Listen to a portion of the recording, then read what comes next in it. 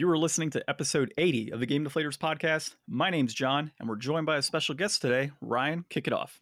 Hey, everybody, here at the Game Deflators podcast, we'd like to talk about games we've recently picked up, games we're currently playing, and we find two strangers in our dad's house in this week's Inflation Deflation Challenge. So this week, we're actually joined by the Sega Saturn Shiro podcast. We've got Ben on the line with us here. So Ben, your turn to take it away. Hey guys, how's it going? My name is Ben. I'm with the Sega Saturn Shiro team. You can find us on Facebook, Twitch, YouTube, or online by searching for Sega Saturn Shiro for all of your Saturn news. Thanks, Ben. So Thanks for joining us. We'll go ahead and echo Ben right now and say that you can also find us on Facebook, Instagram, and Twitter at Game Deflators and at The Game Deflators, pending where you're looking. And of course, for both of our podcasts, you can find us on Podcast Addict, which was just recently removed from the Google Play Store. You can find us on Apple Podcasts, every single podcast application out there, Spotify. And if you're not finding us on there, let the Sega Saturn Shiro team or the Game Deflators know, and we'll try to get on there. So, guys, so as always, at least on the Game Deflators, Ben, I'm not sure how many episodes you've caught in the past, but we like to talk about what we've recently picked up, what we're playing, and then we go into a little bit of news. So we'll actually kind of turf it over to you, see if you have any recent pickups that you've had and what you're currently playing. Yeah, absolutely. Okay, so the pickups that I've had recently are actually, let's see here, got them on my desk. For the Sega Saturn, obviously, I've got Hexen, which is an old computer game that I used to play. It's kind of a medieval version of Doom. And so while I've played through this in the past on the PC, I'm actually looking forward to doing it on the Saturn just to kind of relive that experience. It was a really fun game back in the day. I've never played any of those kind of games. I'm looking at pictures right now. I've never played any of those old like first-person dungeon crawler games. Oh, dude, they're so much fun. They really are. If you like Doom, like the original Doom. I've never played the original Doom. I'm a terrible person. What? Yeah, oh my goodness. I'm a bad Okay, person. all right. We got homework for you. And it's like you've got Doom, you've got Wolfenstein 3D, you've got Hexen, you've got Heretic, you've got Hexen 2. And it's even argued you've got other games that just fall into that category that kind of were clones, I guess you could say. And they were all just so much fun to play. It was definitely a really good time to be a first person shooter fan. Mm-hmm. So what else did you pick up recently, dude? Oh yeah. Okay. So another one I picked up, a couple of PlayStation games, go figure. One of them is called Bravo Air Race. And so this is basically racing with airplanes. And so you're mixing two of my favorite genres, which is fighters, more specifically aero fighters. And now, while there's no fighting in this one, you also have the racing aspect. So to me, that sounded like a lot of fun. And I haven't tried it yet because I just got this one in the mail just a couple days ago. But yeah, Bravo Air Race. You can get racing and fighting and flying in Diddy Kong Racing. This is true. That is very true. Oh. And what's your last pickup there? Okay, last pickup is Mortal Kombat. It's the one with Jax in it. I'm still waiting for it to come in. It actually comes in tomorrow. Special Forces, that's the one. Oh. And so it's one I've been really wanting to play. I've never played it yet. And it's one of those outlier Mortal Kombat games, kind of like Mortal Kombat Sub-Zero, which is impossibly hard. So I'm hoping for a little bit of an easier time with Special Forces, but we'll see what happens. You know, one of the things I really enjoyed about some of the Mortal Kombat games in the past, and I played quite a few, but did you ever play Deception and go through the story mode on Deception? I did, yes. Oh my, dude, that was seriously one of the best experiences I ever had of a Mortal Kombat game. I don't know about you, but I enjoyed it. Loved it. Absolutely loved it. I can definitely counter exactly what you're saying with a yes. I completely agree. 100% amazing game. So is there anything that you're currently playing that you're like fully invested in, or are you kind of just testing the waters on some stuff right now before you get into like a meaty, like every single day, this is what I'm playing? So I do have a meaty every single day is what I'm playing game, and it is the one that I never expected to happen. And so what it is it's actually a current gen game. It's No Man's Sky. Now, before you go out and hate on me, because like I know everybody is very divisive on their opinions of No Man's Sky, Even I was when I first saw it and everything coming out and what happened, the whole controversy. Okay, all right, all that aside, the game nowadays is so much better and so much different than what it was when it first released. And me and my girlfriend are having such a blast with it. And we're just exploring worlds. We're trying out different things. I'm off sending fleets and gathering resources. And it's actually a lot of fun. I'm very much invested in it at the moment. Nice. Yeah. So we'll jump into, I guess, what I'm doing right now, and then we'll go into Ryan. So as far as my pickups are concerned, I am picking up today a complete in box copy of the Metroid Prime trilogy on the Wii, and I got super lucky. The GameStop that I'm going to had a metal case version of it, so I'm really hoping that case is in great shape. And hopefully, if you cross your fingers for me, we might have a slipcover that goes with it. So we'll see how that turns out. And then my other pickups have varied all over the place. I've been picking up PSVR games at random, as Ryan told us before recording. And my big pickup that just came in the other day was the Death Stranding Collector's Edition. So Amazon had these bad boys at like 99 bucks a pop. And it was just a no-brainer, man. Like, come on, how often can you get a briefcase baby for $99 and a game? You got to get it. So I picked that up, and unfortunately, the top right corner of the box is completely dented in. So, of course, I called Amazon, bitched a little bit, and they're sending me a replacement. And I got to send back the other one, of course. So we'll see which one's in better shape. But they literally just threw this thing into a cardboard box and sent it to me, and it even got delayed for like 3 days. So I was kind of pissed. Have you guys played that game? I know Ryan's played some Death Stranding. Yeah. Have you played that, Ben? None at all. I have not. Gotcha. Well, let's see. What am I currently playing? I am still fully invested in Arc the Lad 3. So that is my everyday. This is what I'm playing. And as soon as work is done, let's sit back on the couch and get a few missions banged out. So Ryan, we've been keeping up with this for a while. I'm in the city of Paltos, and I am just about done with mission 64, or I'm on mission 64. And as soon as that's done, I should be moving on to disc 2 of the series. I'm I think at 38 and a half hours into the game right now. So unfortunately, I play so many RPGs. So Ben, I honestly don't get to enjoy a ton of games a year because I'm maybe playing 5 or 6 games due to like 3 RPGs being in the mix of everything. Yeah, sure. No, RPGs are a great category to get into. I mean, you talk about a game that will be a worthy investment to play.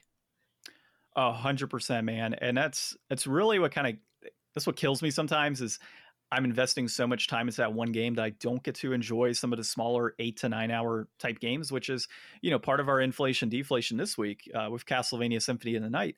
That's a game that I probably should get back and just like play 8 hours and sit back and beat that. But I'm so invested in these RPGs on a day-to-day basis that I never get that opportunity. So I have to learn a little bit. I got to, balance it out a bit. So Ryan, I'm going to assume you had no pickups, but I don't want to assume at the same time. So I have non-gaming pickups. This week I got a portable monitor to go with my laptop so that I can have dual monitors on my desk. And it's got HDMI inputs so I can play my Switch. I can play the classic consoles that I got. I can hook up my PlayStation, whatever to it. And hopefully this means that I should be able to start doing that other side project we've been talking about for a little bit soon, pending I can get a webcam, because they're still kind of sold out. Are you cheating on the Game Deflators podcast of the side project? No. Secret project coming up soon. Stay aware. Project. Okay. But in a not so secret project, I started doing some pixel art with that Sega monitor because it's awesome. And my Wacom tablet, and I've always liked pixel art, and I've always wanted to try it out because I'm an art major, and I got the perfect opportunity. I got some friends interested in this. We're going to try to do the GMTK 2020 Game Jam.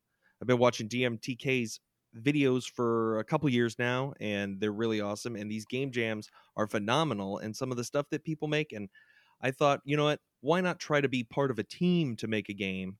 So I called up my friend who's a sound guy. I called up my friend who's a programmer guy and his brother who's also into programming, and we're going to see if we can't throw something together.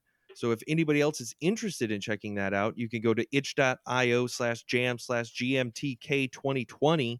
It's going to start off July 12th at 8 p.m. So check that out for more details if you're interested. He's got a video on it.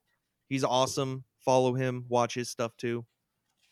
So anybody listening, we will link that because I have no idea what Ryan just said. So ITCHO. What was it, Ryan? It's itch.io. The listeners will know. The listeners will know. Okay, we're still linking it for those that don't know. Yeah, we'll put out a tweet or retweet his original or whatever. And then this week I've just been playing a little bit more Paper Mario. Love me some Paper Mario. I've been playing Animal Crossing still. I'm kind of starting to lose my interest, like a little bit. There's definitely not been the everyday thing. There's definitely been a few slip ups. I forgot to sell my turnips this week, so I lost a bunch of money on the market. And I had a huge payday the other day, though. I got like 250,000 bells, which was like the most I'd ever gotten in one chunk.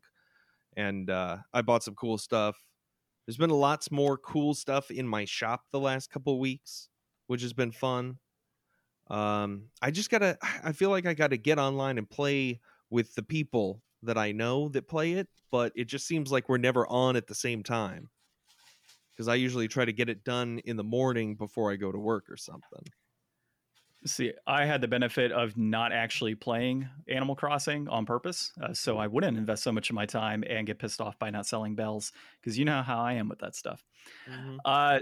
So, Ben, we obviously have on here, it's not necessarily an article, but it's, I guess, a new optical disc emulator that came out called Mode, and it's by Terra Onion. So we're not as familiar with this, and I know you and Patrick, who unfortunately couldn't make it today, were discussing with us yesterday. So do you mind kind of going into that in a little detail and why this might benefit like Sega players or Sega gamers?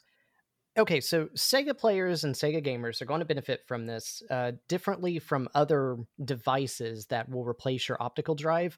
The first reasoning is it's really hard to get a hold of an optical emulator for the Saturn. The ones that are available are very hard to come by, and every time there's a batch of them released, they're sold out very quickly, and that's just it. You have to wait for the next batch to come out. And the second part of that makes it really fascinating is this is compatible with both the Saturn and the Dreamcast. Now, not at the same time and not like cross compatibility between the two, like you can't play Dreamcast games on your Saturn or the other way around, but you can connect this device in either your Saturn or your Dreamcast. Now, it's very new and I haven't gotten a hold of one yet, so I don't know if you can very easily take it out of a Saturn and then move it between a Dreamcast and vice versa pretty simply to do between the two. But I do know that its flexibility is really nice. It just basically, it works, and it works with all the versions. You know, both the 20 pin and the 21 pin Saturns. You can connect it to the 5-volt or the 3.3 line on the Dreamcast. It's very highly compatible. You don't have to worry about all those little nuances with revisions on some of the other devices. And so we're really excited as far as in the Saturn and even the Dreamcast community, what this means for us. Now, you do have to open your machine to put this in. This is one of those things that you do have to do a little surgery, but it does not look complex. Yeah, it's good to know. And, you know, as somebody that does a little bit of this on the side, Ryan can probably speak to this as well. I think he's done a little soldering and whatnot in the past, but I've never taken it that far. Oh, really? Okay. Nope. So yeah, I've done a little bit of soldering and stuff in the past and tried to rework pins and whatnot. And, you know, it seems scary at first, but, you know, for the general everyday individual who might want to try this out, it's really not that hard to kind of get a feel for it. I wouldn't recommend doing, you know, a full blown optical disc setup, you know, right off the bat as like your first project, but it's really easy to get into. It's actually a lot of fun to do this type of stuff. So, you know, I could see why the communities would be really interested in seeing this move forward. Oh, absolutely. Yeah, 100%. So, you know, with that said, have you done any modifications and such to some of your consoles that you own personally? I would imagine. Is that a loaded question here? So basically every console that I have has a modification done to it. Nice. I've done the HDMI mod on my Dreamcast. I've done internal mod ship to my Sega Saturn. I've got a one of those screen mods for both of my Sega Game Gear and my Nomad. Every single thing that I have, I've tried to do any kind of modification to improve it. Very nice. I tried recently doing a Game Gear and redoing the caps, and I don't know what happened, but it didn't work. It's actually difficult on that. Well, the Game Gear is actually a great one for practice for budding people who really want to get into the electronic side of things, because the capacitors are large enough that you can get your hands on them, and you can get soldering into that. You know how to get around the board. Now, some of the other modifications, say like the McWill's screen, is pretty hard to do if you haven't done soldering before. But like a cap change. A Sega Game Gear is definitely one where I recommend for newcomers to the art. And see, the issue I had is I had some blown capacitors in there that leaked all over. So when it basically, it rotted into some of the board. So I'm here trying to like scrape away some of the board to get to another piece of copper to link everything, and it just was not having it. So unfortunately, that Game Gear was dead. Wasn't coming back. Yeah, that's a shame. Yeah, it just sucks because I put so many hours into getting, not hours, but a couple hours into trying to take it all apart, take out my caps, put in new caps, and it didn't work. I was so angry. So we had, I think the reason that project came up is Ryan and I wanted to do a Game Gear game that week, and we ended up having to go Super Nintendo, I think, which was we went through like 2 Game Gears. We went through 3 Game Gears to try to get that done. Oh, none of them worked. It's so painful when you have a console like that and it just doesn't work. So yeah, it was so frustrating. Which actually, so the next piece I wanted to talk about here, it was the prospect of a Saturn Mini. But can you imagine just a new Game Gear with rechargeable batteries and smaller and compact? I mean, it pretty much could be a Vita, but just that old Game Gear feel would be pretty cool to have a mini version. Oh, that'd be so sick. Something that isn't like as difficult to carry around and doesn't eat 6 AA batteries for breakfast.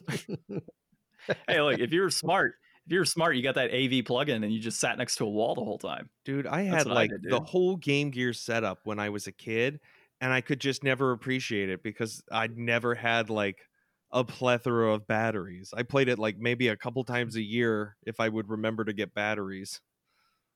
I think our definition of portability was a lot different back then than it is now.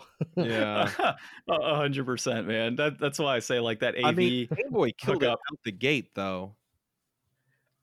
Oh yeah, no, Game Boy did, but dude, the Game Gear would have been amazing if it wasn't. I feel for 6 batteries. I personally enjoyed playing Game Gears much more than I did Game Boys and Game Boy Colors. Absolutely. 100% better console. So much more fun to play those. And the fact that your screen lit up was even better.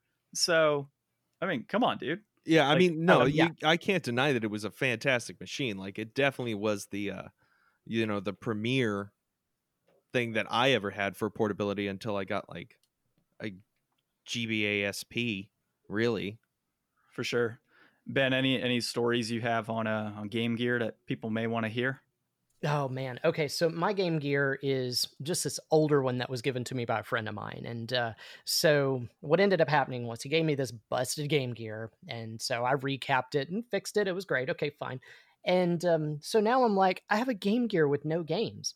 And so I end up picking up a few that, just running through like Sonic and all that good stuff. And then I'm like, okay, I got to try out some of these other Game Gear games. And so I ended up picking up, I've got a bowl basically of all these games that I've picked from, Incredible Hulk, the Sonic Drift, all these other different ones. And it's a really fun little system. It's basically like a handheld version of the Sega, what is that? The 8-bit system that they had back in the day. And so I just was always really impressed with it. 'Cause I didn't have one when it first came out because I was a Game Boy kid. That's just what we ended up getting. But then what ended up happening was I was like, all right, we got to improve this Game Gear. And so I ended up picking up that McWill's modification and I put that in there. And I'm like, oh my God, this thing makes a world of a difference. And it makes Sonic actually able to be played because you don't have the color blur going across when you're playing the thing. And so it's a lot of fun to do that way. And so now, like Game Gear wise, I have I'm looking at my collection here. I've got a good 40 games, I would say, on the Game Gear, and I've played a good lot of them. And aside from just a couple of them that just were kind of bland, it's actually a pretty good library. Yeah, I'm looking at my VG Collect that I pinned on our Discord chat here. I got 25 Game Gear games myself. And dude, similar to you, it wasn't a console I grew up playing. It was more of if I went to a friend's house, they had a Game Gear for some strange reason. All my friends had Game Gear consoles and I had a Game Boy. It's the weirdest thing growing up. But I would play those. I absolutely loved it. It's so much better than my Game Boy. And I would pretty much ignore my friends to play that game. What's collecting for the Game Gear like? Is it expensive? It's actually not if you want loose carts, right? Yeah, it's not bad. Like there's only a few Game Gear games that are expensive, like Mega Man or the Panzer Dragoon Mini that's out in Japan. You know, there's only very few games that are really expensive for the console. Well, a lot of those were actually games that were on the Genesis to begin with or on the Super Nintendo. So you'd probably see those as superior games compared to the Game Gear regardless. So I would imagine it's kind of like the same reason why you have Game Boy ports and Game Boy Advance ports that maybe aren't as expensive as, say, their counterparts on the bigger consoles. So yeah, Ryan, to answer your question, yeah, super collectible, super easy to collect for. And I don't think the library is super big, is it, Ben? No, I don't think so. I can't remember the amount of games it is, but I don't think it's much over 100. So it could be a good starting point for a budding collector. Yes, especially for Sega, 100%. Okay, so back to what I wanted to start chatting about before I got you guys on a Game Gear tangent. So I saw some teasers because of the whole 25th anniversary of Sega, and somebody was saying, well, a Genesis Mini just came out not too long ago, and there's been Genesis Minis on the market for like aftermarket type for a long time, but they finally released like an official Model 1 looking Sega Genesis not too long ago, I think last year, and there were some teasers about a Saturn Mini.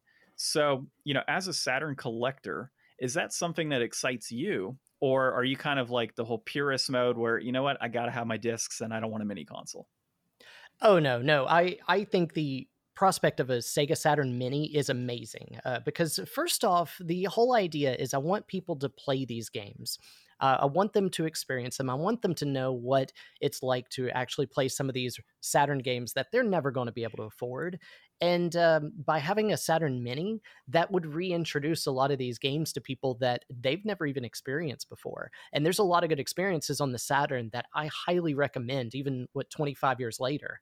And so it is, as much as it seems like kind of like a far reach that we'd actually get a Saturn Mini, it would be really cool if we really did. I'd be all in on that.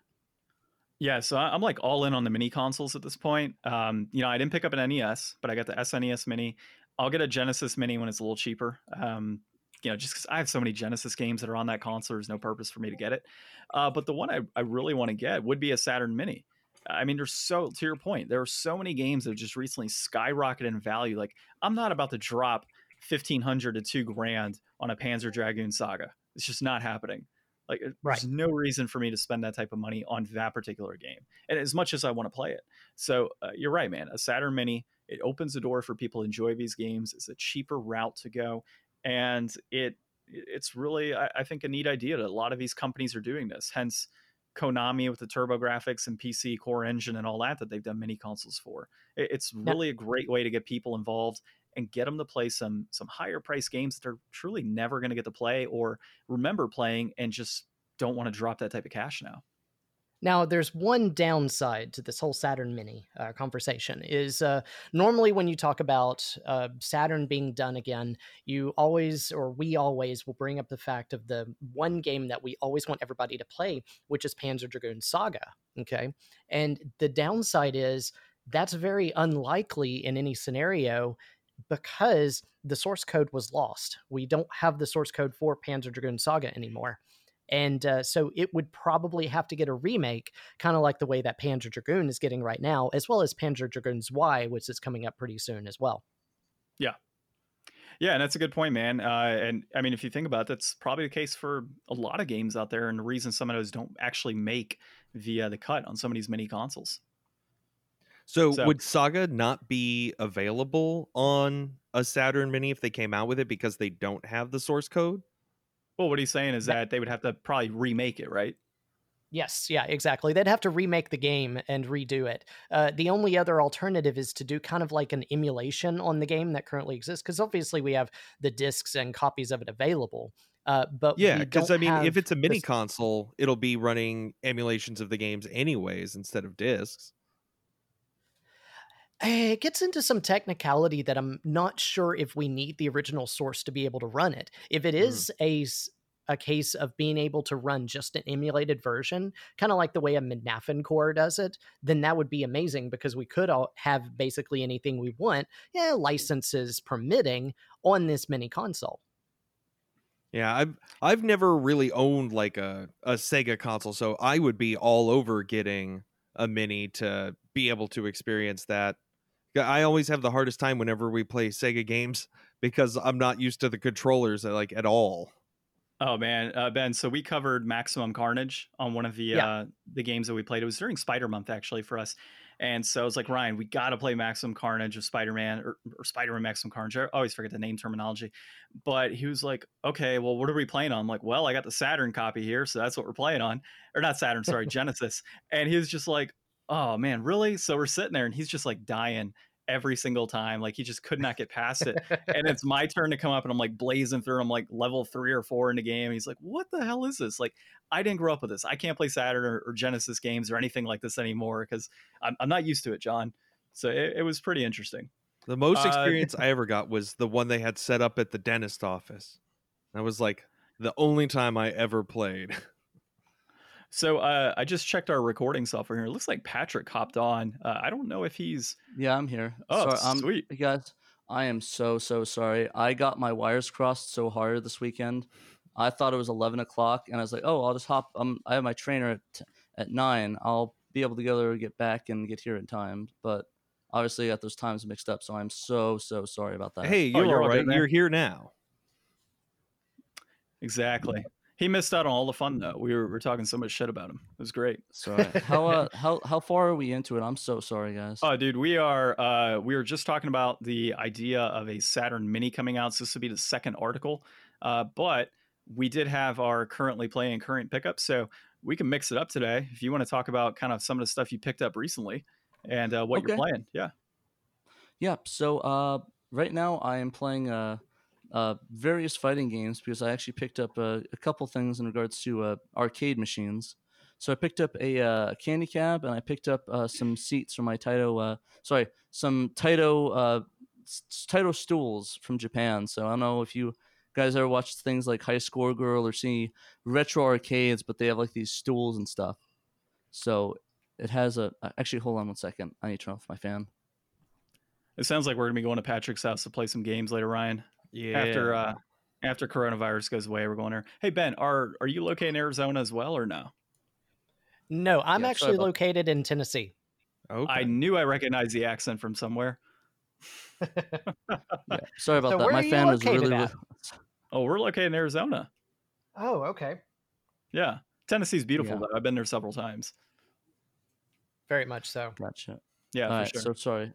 I'm back. Yeah, sorry. I need to turn off my fan. It was really loud, and it's gonna pick up a ton of background noise. I was like, oh shit. Oh, you're good. The post recording on this is going to be interesting. So I was noticing that once you kicked in, Patrick, it still had us kind of recording, and yours was just getting started. So we'll see. I should probably mark down the time frame you. It was like 27 minutes or something. Okay. Yeah, post recording will be interesting. So we'll see how it goes. Yeah, no, We'll fix I'm it so in sorry, post. Guys. That is like all on me. I am such an idiot. I'm so sorry. Hey, I might you're just all right. send Don't this worry to about it. I think I'm going to send the post recording to Patrick. Yeah, good luck. All right, so let me go. Yeah, what are you currently playing, dude? So I'm playing. Like I said, I'm playing. Is there if I just restart that whole segment? I'm sorry, guys. Yeah, go ahead. Oh, dude, no, go ahead. Yeah, sorry. So right now I'm playing various arcade games because I actually got a candy cab and some actually on top of that Taito stool. So I don't know if you guys are seen a High Score Girl at all. I've heard about it. No, I haven't. Yeah, well, at least in high school and like various Japanese arcades, they have sort of these arcade machines like the sit down candy cab. So I have specifically a Net City. So it's basically it was basically when they first introduced the JVS arcade standard from JAMA to sort of, I guess, increase resolutions, increase button count, stuff like that. So I got that, and I got some title stools. So it's like those arcade stools you see in like the Japanese old footage, like arcades with like these little stools that are like very small. They're about 43 centimeters high or so.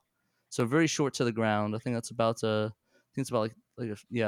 few inches. So, but I picked up those things. I've been playing a lot of arcade games. So I've been playing Guilty Gear, Zombie Revenge, Capcom vs SNK 1 and 2, and what's the other one I was playing? And Virtua Tennis. Yeah, I'm looking at pictures of that. That's awesome. Yeah, it's a really cool arcade machine. I love it.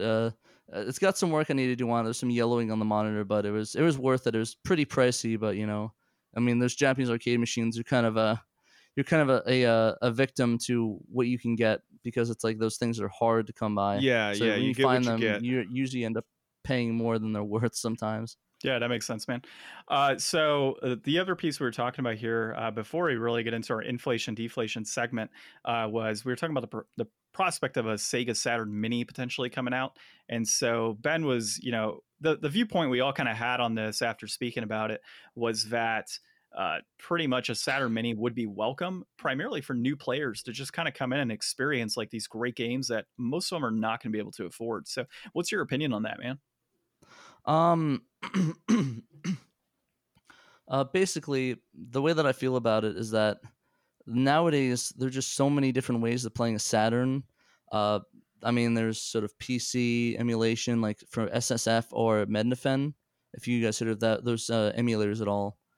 On top of things like the Polymega that are coming out that allow you to play Saturn discs and, I guess, images if you have them inside on like an actual emulation environment.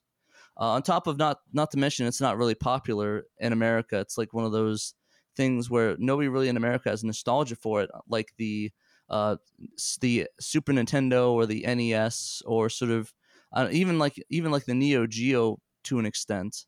Didn't really have. There's not a lot of nostalgic and or a market for that in the U.S. Maybe in Japan, where the Saturn outsold the Mega Drive, but in terms of the U.S., there's really no market for that sort of device. So if they were to release one, it'd probably be Japan only, and it probably wouldn't really do well here in America if they released it. Just like history, I suppose.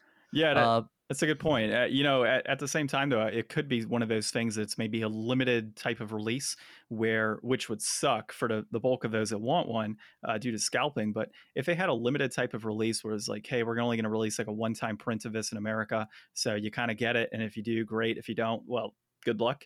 I could see that happening potentially as well. I just think at the end of the day, it's basically, who is this for? I mean, is it for the one or two people that owned a Saturn back in the day? Is it for, collectors? Is it like shelf pieces? Because I mean, at the end of the day, a lot of people I know that get these devices just end up putting them on their shelf and just, sitting there mostly. I don't know a lot of people that really they look better than they are them. practical to use. Exactly. Unless you travel. I have found that traveling with these mini consoles is fantastic. Yeah, really. I didn't even think about that. Going to make that awesome. I know what I'm doing on my next business trip. I suppose so, but I mean, at the end of the day, I mean, you could probably get a device that can hook up HDMI to like a handheld or something of that nature. I couldn't imagine somebody taking a Saturn in their suitcase and playing it on a flat screen hotel flat screen in a hotel. Mm-hmm. But I mean, knowing you, Ben, maybe you might be the one to do that. I have actually done this because it cracked up the security when he opened up my bag, and I had to pull out the Sega Saturn and put it in the tote by itself.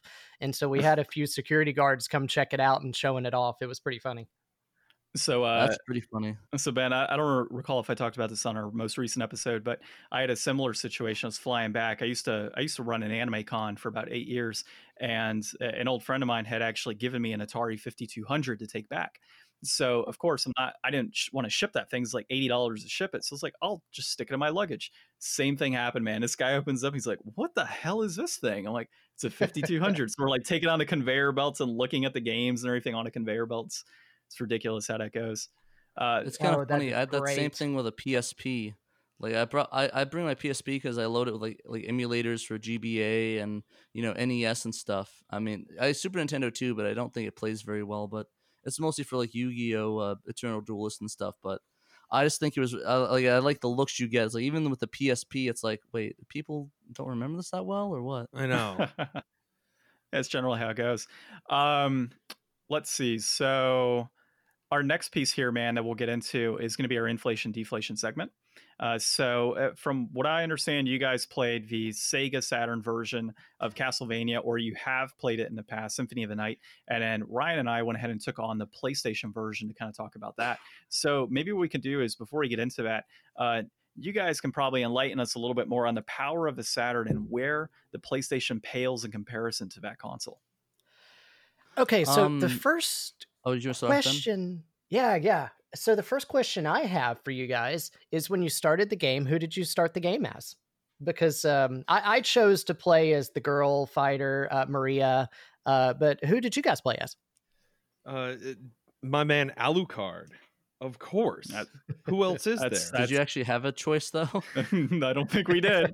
So that was the first thing with the Saturn. The Saturn version is more kind of like, in my mind, a deluxe version of the PlayStation Symphony of the Night. And so when you start up the Saturn game, you have the choice between three characters. You have Maria, you have Alucard, and you have Richter. And you can play the game beginning with any of them. Now, if you start with Alucard, it starts the game just where it starts in the PlayStation version, where you fight Dracula. But if you start with Richter or Maria, it starts after that fight and where you start at the castle. Mm-hmm. Nice. Okay, that makes sense. Do they have those mad jumps though? Yeah, they do. No, the mad but Richter jump. gets them. Oh, the mad jumps? Are you talking about the one when into they, like, the castle? run and jump over the drawbridge as it's closing up? Yes. Well, see, Ryan, this is now just disappointing. They just like shat all over our PlayStation versions. I could see why that would be superior. Okay, so don't worry. What's that? It's a downhill spiral from here. So it really is. Because here's the problem: normally when I'm talking about the PlayStation and the Sega Saturn in regards to 2D games, the 2D games are so much better on the Saturn. It's like a powerhouse for these things. Even the control scheme and the controller, if you hold it, is much better for 2D games than it is for 3D. And it just, if you're using so the Japanese better. pad, of course. Oh, of course, absolutely. But in this case, in this one very strange, weird case of Castlevania Symphony of the Night, where even though it's a deluxe version with more characters, a couple extra levels, different death, kind of animations for the characters, and all this other little stuff, it's the Saturn version is kind of lacking on the PlayStation version, and it's very strange in that amount. Yeah, and the weird thing is, I don't think it has much to do with it not being capable. It's mostly because of the developers.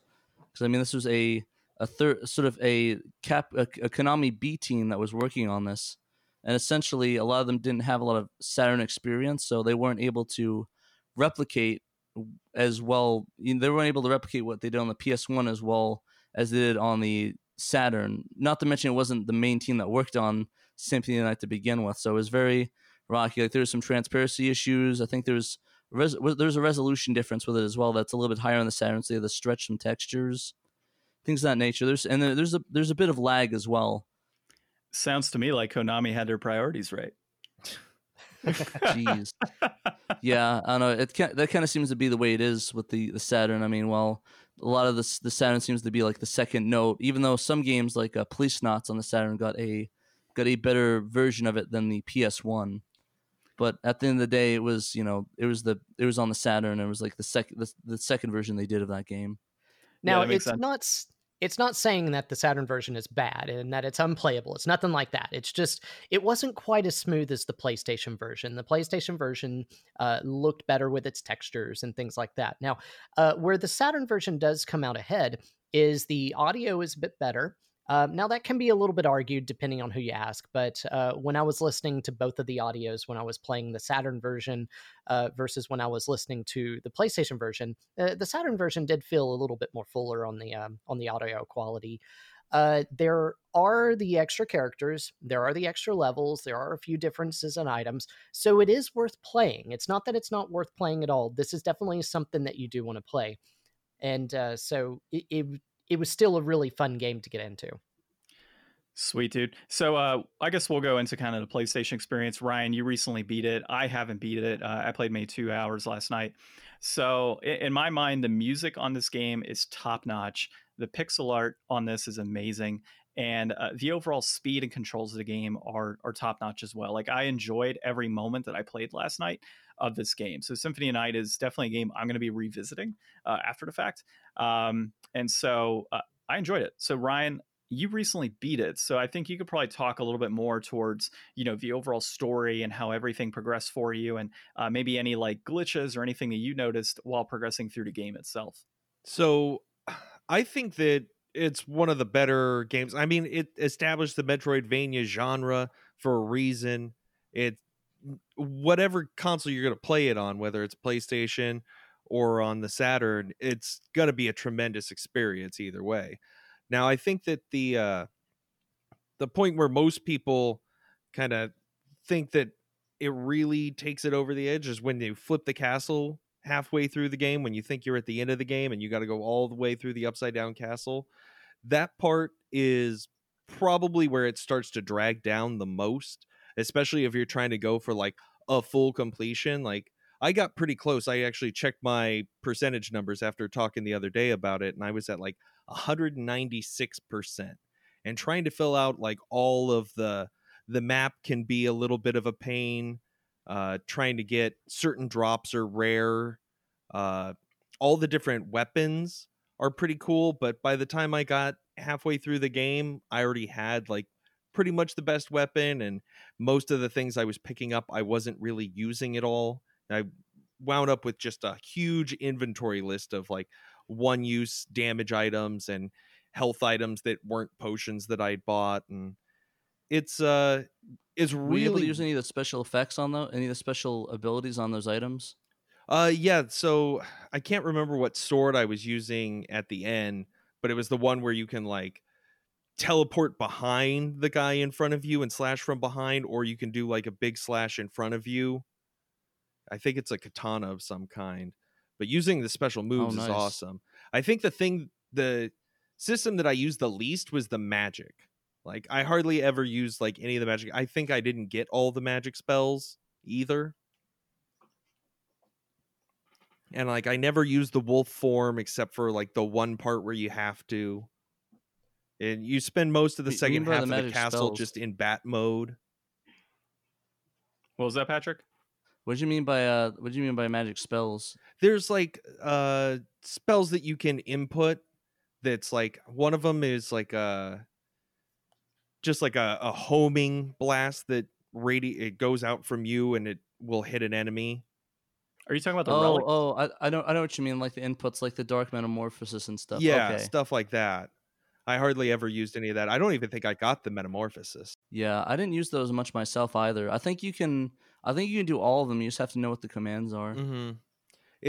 It's got so much built into it, and you can really use a lot of it. Like I know that there's special combinations of like I think there's a certain armor or a certain item that you can get, and if you equip it and then you use like the Basilard, it's like so fast and you can do like tons of damage.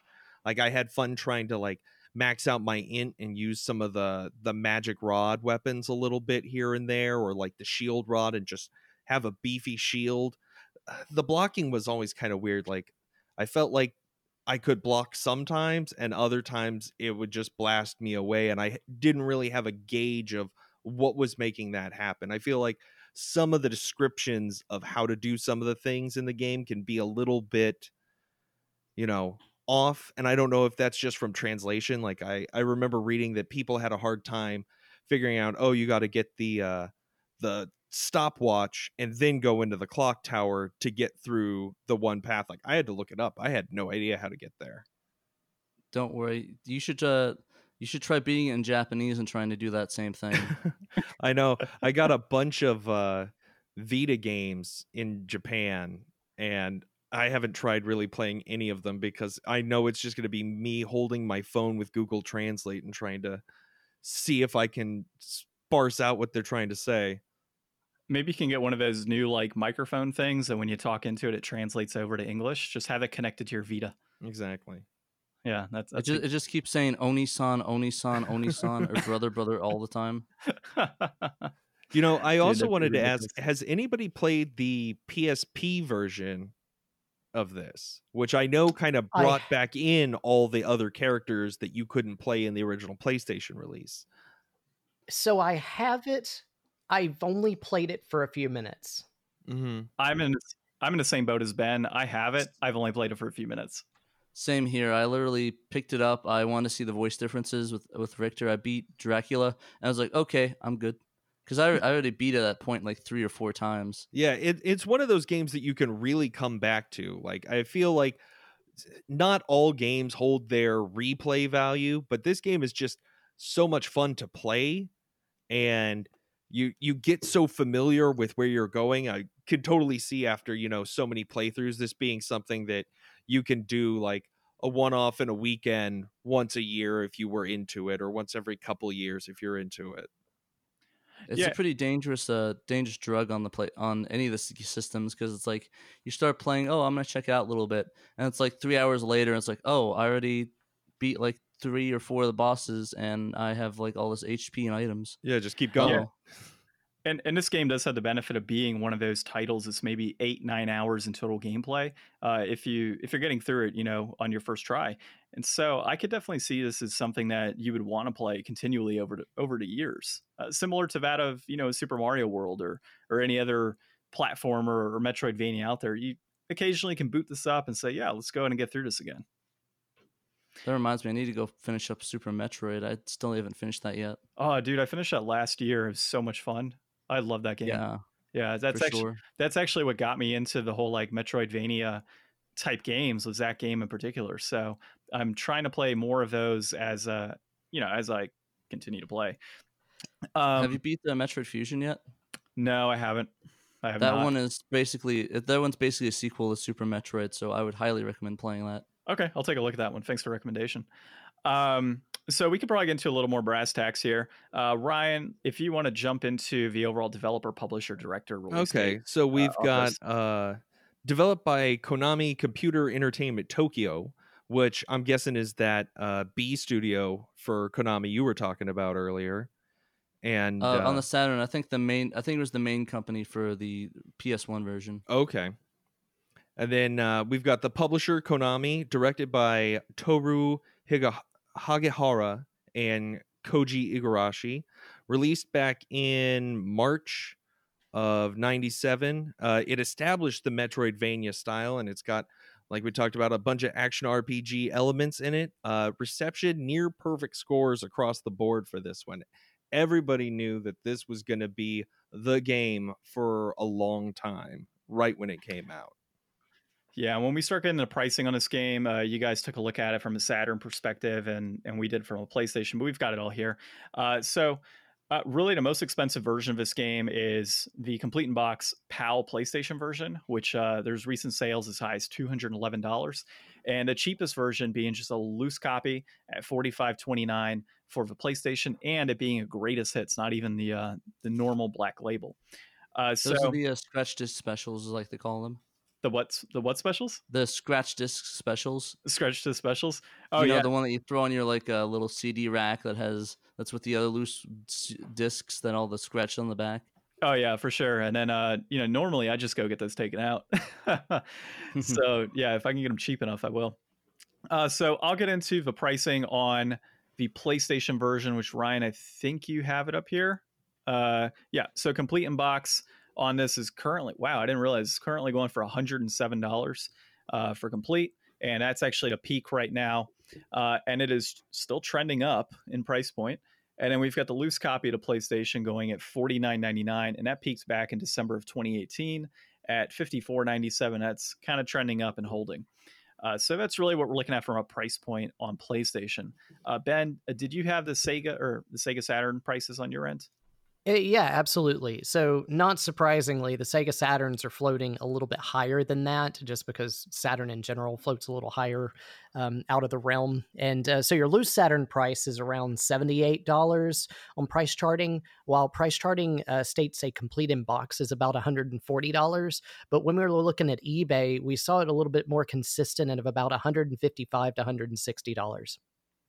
Yeah, so probably one of his outliers, probably that 140 is probably somebody got a pretty good deal. Well, not a pretty good deal, but close enough. I mean, either way you look at it, this is a pricey game to own. Yeah. You know, it's actually kind of funny. I actually bought them both quite recently, around I think it was last year.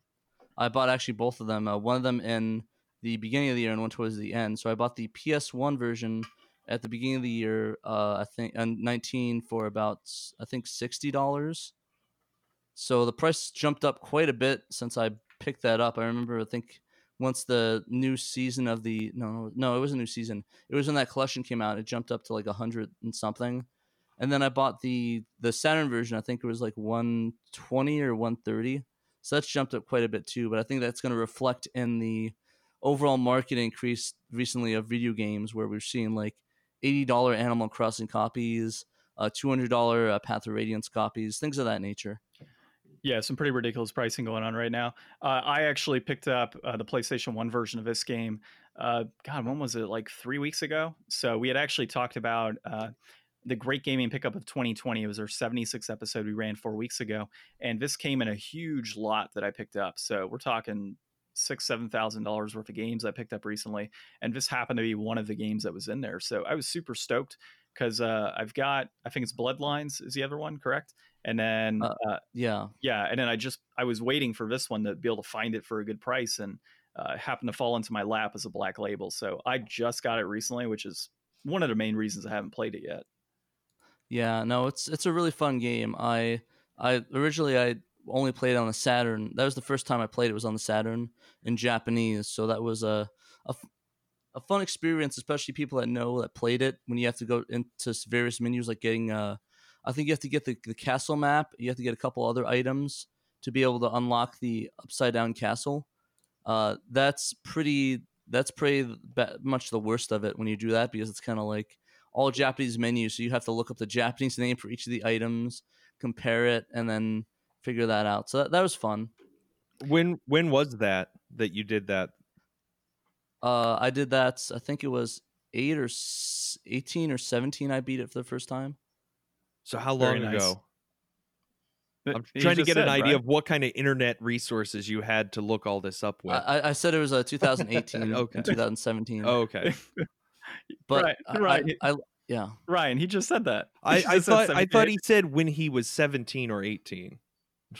So I meant misheard. the year 17, the year 2017, 2018. Okay. I'm sorry. Okay. Don't worry, Patrick. I understood you. Ryan, it just went over his head like a joke. Gotcha. Yeah. But I mean, to be honest, there was a game FAQ from 2008 or 90s. No, sorry, I think it was like 99 or 01 or something. I used the game FAQ for it.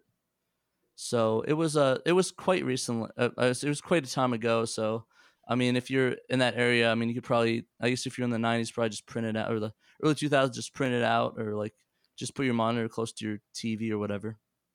Nice. So, all right. So I guess coming down to nitty gritty here, we got the price points. We've played it. We truly enjoy this game. It's got nearly perfect scores. Do you guys think, from a Saturn perspective, at $140 complete in box, or even a $78 loose copy, is it worth that price point? If you wanted to pick that game up right now, is it worth paying that type of money? Well, what do you mean by worth it? Like, I mean, like is it, as a collector, like collective? if you have all these routes to play this game, to own this game, would you pay that? Or do you think it's inflated or deflated? As a collector, I think right now, especially with the way the games are, I think it's definitely inflated. But I mean, it's not really uncommon for games to rise up this high and not lower down. I mean, look at games on the Dreamcast. I mean, Power Stone a couple years ago was like 15, was like maybe $40, and it's still hovering in the $100 range after a few years.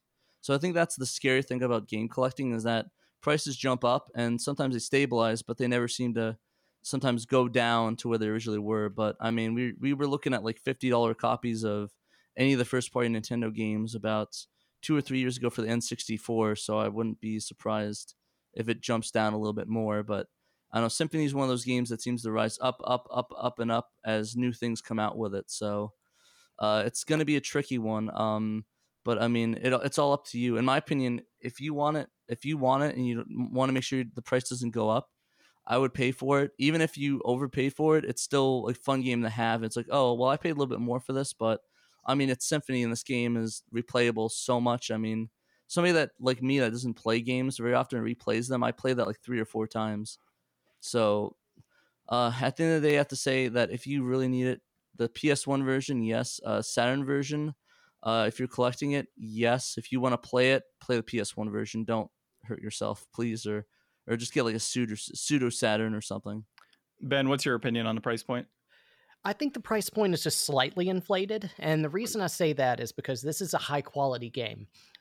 Even though the PlayStation version has its motion superiority to it, the Saturn version is still relevant here, and it's still a very, very good game to play. You're going to get a lot of replayability with it. You're going to get your hours out of it, and so that being stated, a loose copy on the Saturn being $78. I would actually say a loose copy should be about $60. And at that rate, I think it's totally worth it. Totally a good game. I would call a complete in box at about 110, 120 to be very worthwhile. But at the same time, we're talking about Saturn, which everything just in general is expensive. I mean, we got a horse racing game that's expensive. So it's just, you never know what you're dealing with on the system. But but as far as the game itself, I would say slightly inflated, but a very good game for the price. Yeah, like you can't go wrong, even if you pay a little bit more for it. I mean, it's Symphony of the Night, and even on Saturn with its flaws, it's still very playable. I wouldn't recommend playing it for the first time on Saturn because Japanese is kind of hard if you don't know what you're doing a little bit, especially with the items and some of the menuing. But I mean, it's still very playable for the first time on the Saturn. Sweet, all good points. So you guys are kind of along the lines of it's slightly inflated currently, but definitely worth it. And so, that's kind of where I'm at with the PlayStation version right now too. So I would look at this from if I'm just a general collector or I just want to generally play the game and I don't know about emulators, I don't know about any of this. If $40 to $50, if I had to pick up a loose copy, I'd say a loose copy would be worth about $40 in my opinion. And a complete in box at $100, that's definitely collector level pricing. I mean, I would say if I was paying $85, I'd be making a pretty good deal there for this game. And, we're talking inflation right now. Everything's up in price. So I would agree with you guys. It's currently slightly inflated. It's still a fantastic game. It's got nearly perfect scores all the way around on this thing. And it controls well. It's definitely a game it's a must play game if you're a gamer. And so I would be comfortable saying slightly inflated, but still worth it. Yeah, I mean, it's not like you're paying like Eiffel Home levels or De La Soba Deluxe levels. Or I just for you guys that don't know, those are very rare games on the Saturn that go easily in the thousands of dollar range, and those games are not very great. One of them, Eiffel Home, is literally a house simulator. You walk around a house, like a model house that they had for agency, and De La Soba Deluxe just I guess there's a game show thing where you drive on a bike and deliver things. So yeah, you could definitely do much worse on the Saturn. Yeah, for sure. Ryan, what do you got on this, man? So, looking at the graphs of the PlayStation and the rising prices of it, I think that because this is such a legendary game and everybody's got to play it at some point, I think that the pool of gamers growing up is going to eventually reach a point where this game's going to be like selling for even more than it is now, because there's going to be so many more people that really want this game. This is one of those games that like more and more people are going to want, as gaming gets out there. And, I mean, it's already so ubiquitous and so many of those people probably haven't heard of this, but anybody who does is going to want to get their hands on it.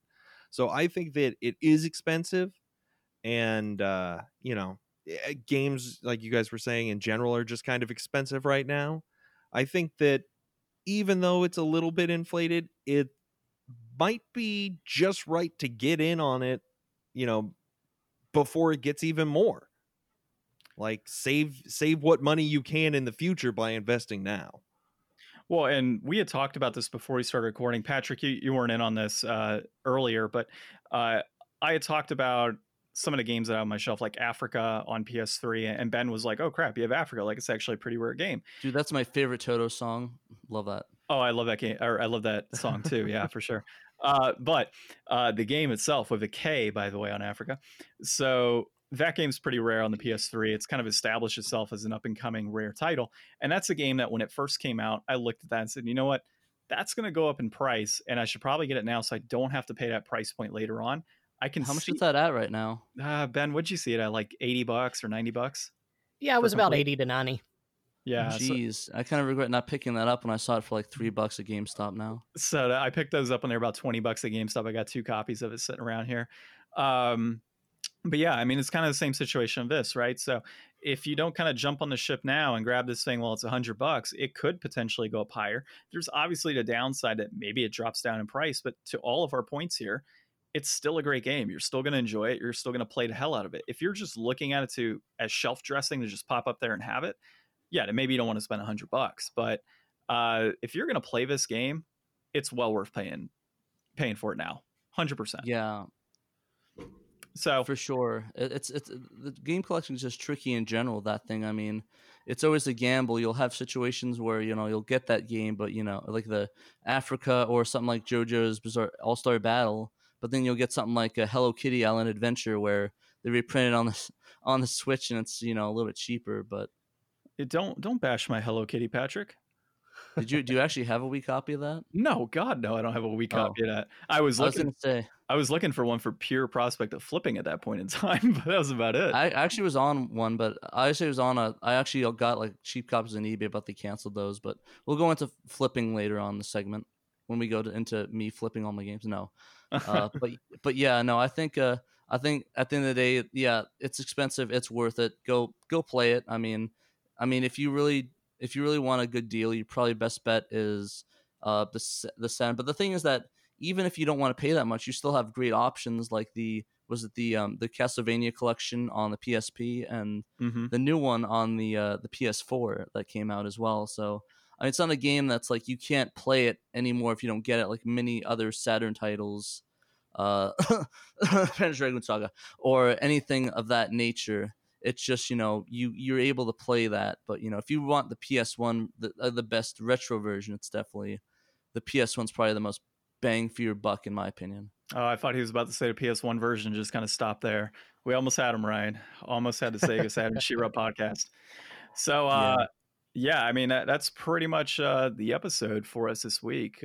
Ryan and I will probably select a new game for next week at some point during the week.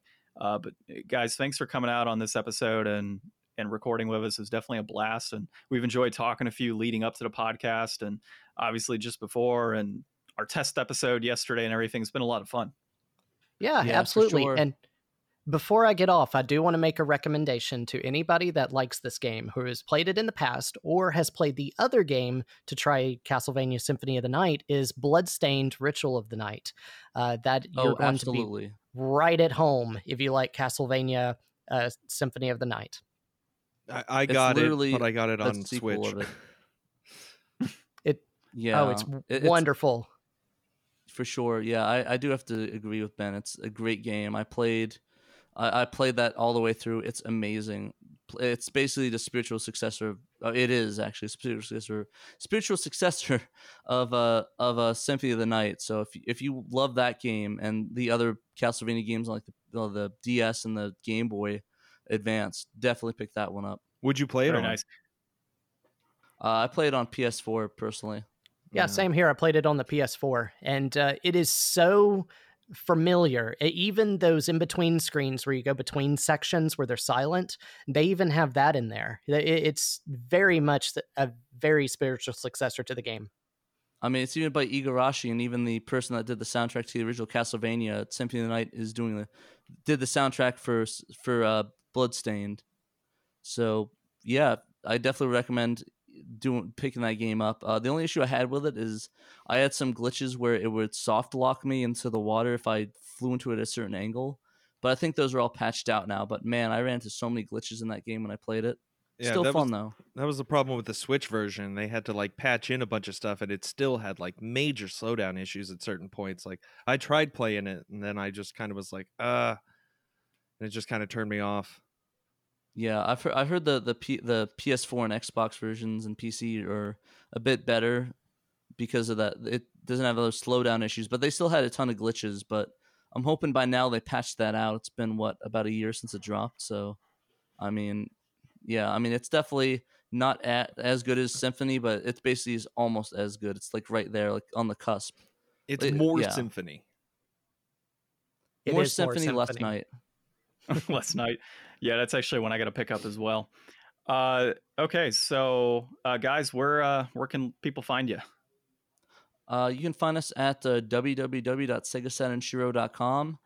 You can listen to us on Podience, Podbeans, Spotify, Napster, wherever podcasts aren't sold at. And of course on YouTube at Sega Saturn Shiro. You can find us on Twitter as well at Play Sega Saturn Shiro on both Twitter and Facebook as well. And we're pretty active on there. If you guys have any questions, complaints, disagreements, feel free to send them our way. Sounds good. And so anybody can find us obviously on Twitter, Facebook, Instagram, YouTube as well. So we're at Game Deflators on Twitter and then at The Game Deflators on everything else. And to Patrick's point, you can find us on Spotify, Podbean, Podcast Addict, anywhere podcasts are found. If we're not on there, Napster. I wish we had a Netflix deal, dude. Sorry, I meant Napster, sorry, not Netflix. So Napster. I didn't know Napster had a podcast. I got to see if we're on there. It probably doesn't. I was just joking. Oh, well, damn it. Well, you could probably find us on LimeWire if we're taking a travel, traveling back. Yeah, Morpheus, Kazaa. Yeah, Pirate Bay. We're all on there. We're everywhere. So yeah, we've got an archive going. Yeah, if we get to those levels, I think that's a good point. So I'll put your stuff on Pirate Bay. It'll be cool. Okay, that'd be great. We appreciate it. That broaden the audience a bit. Okay, well, this has been episode 80 of the Game Deflators podcast. We've been joined by the Sega Saturn Shiro podcast. So my name is John. I'm Ryan. He's Ryan. We've been joined by Ben and Patrick, and thanks for listening.